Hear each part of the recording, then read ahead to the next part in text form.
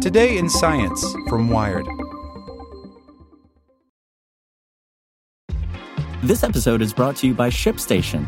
You know, some things take a lot of work, like sending little robots to far-off distant planets. And just as that's challenging, so too is running a successful e-commerce business, especially when there's so much to do. So I want to introduce you all to ShipStation.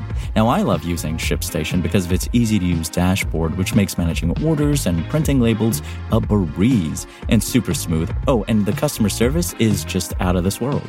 It's exactly what you need to help grow your business. Sign up for your free 60-day trial at shipstation.com/technews. That's shipstation.com/technews.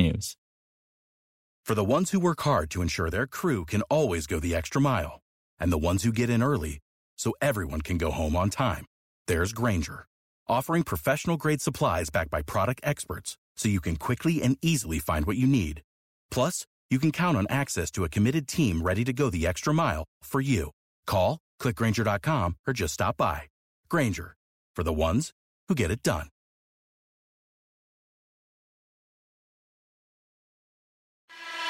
Welcome to the spoken edition of Wired. The physics behind the magical parallax effect running your AR apps by Retta Lame. There's something sort of cool in the next version of Apple's iOS. It's called ARKit, and basically it's a part of Apple's developer package to help programmers create awesome augmented reality apps. Like maybe a program that adds dancing hot dogs to your screen so that they look like they're there in real life. Or better yet, something useful, like an app that measures distances by just looking at stuff through your phone camera. But how does this work? What magic does Apple use so that your phone can turn a two-dimensional image into something that looks like it's there in real life? Well, the answer is Parallax. Let's start with a super simple demo to demonstrate the effect. Here's what you do. Take your arm and hold it out in front of you, with your thumb sticking up. Now, close your left eye and look at your thumb.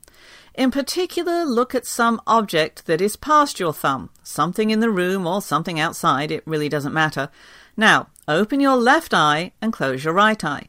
Notice the apparent motion of your thumb with respect to the background objects. It looks as though your thumb is moving. Now, switching your viewing eye back and forth, left, right, yeah, cool winky face, dude. But the moving thumb is an example of parallax. It's the apparent motion of an object with respect to background objects when the viewing point moves. The closer the object is to an eye, or a camera, the more it appears to move. In the case of your eyes, it's as though your view moves from the left to the right eye, and you could also do this with an actual camera. But here's the cool and useful part. If you know the actual distance between two viewing points and the angular change in position of an object, you can calculate the distance to the object. Parallax isn't just a cool party trick, it can also be used to find real stuff, and the calculation isn't even that difficult. If you measure the angular displacement of the object and the horizontal shift, then the distance to the object would be distance equals shift over angle. Of course, the angle should be in units of radians in this case, but your phone can determine this value by comparing two views from the camera and using some object recognition algorithm. And what about the shift distance? Yes, your phone can do this too. Using sensors like the accelerometer, it can calculate the distance the phone moves from one vantage point to another. So there you have it. That is how the ARKit works. Well, probably. And as long as I'm talking about parallax, I should include the most important and interesting example from astronomy, stellar parallax. An early model of the solar system, the geocentric model, held that the Earth was in the center of the solar system. The other planets and the Sun revolved around it. And at first glance, this model seems to make sense. We can see that the planets do indeed move relative to the background stars. And it doesn't feel really like the Earth is moving, so why not put the Earth in the center? But after collecting more data on the motions of the planets, scientists started leaning toward a heliocentric model of the solar system, with the planets instead orbiting around the Sun. But there was one big stumbling block to the adoption of this model, the lack of stellar parallax. Just imagine that you are on the Earth, well, because you probably are. In the month of December, you are on one side of the sun. 6 months later, you are on the other side.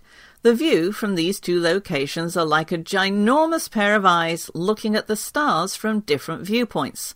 By knowing the size of the Earth's orbit and the angular shift of the stars, you can use parallax to determine the distance to the stars. This is called stellar parallax. However, there was a big problem. Early astronomers attempted to measure the angular shift of stars as the Earth went around the sun, but they couldn't see any shift. Maybe there was no stellar parallax because the Earth wasn't moving around the sun. Maybe the geocentric model was the better model. So what happened? Why couldn't they detect stellar parallax? Well, the answer lies in the distance to the stars. If the Earth orbits the sun, and yes, it does, then we can work backwards and calculate the angular motion of the nearest star. Alpha Centauri is about 4 light-years away, or about 250,000 times further than the Earth is from the Sun. Using the parallax formula above, this should give an angular shift of 1.6 times 10 to the negative 5 radians, or just 3.3 arcseconds. This tiny angle was just too small to detect with the instruments of the time, but it is there. Traditionally, the angular shift is reported as half of the total angle. That's just a note. But what if an object was at a distance such that it had a half-angle shift of 1 arcsecond? This would have the distance of 1 parsec. Yes, a parsec is a unit of distance, not time. The par is for parallax, and the sec is for angle. Side note, yes, that means Han Solo was wrong. The Millennium Falcon couldn't have made the Kessel Run in under 12 parsecs. That's not even a time, even though it sounds cool.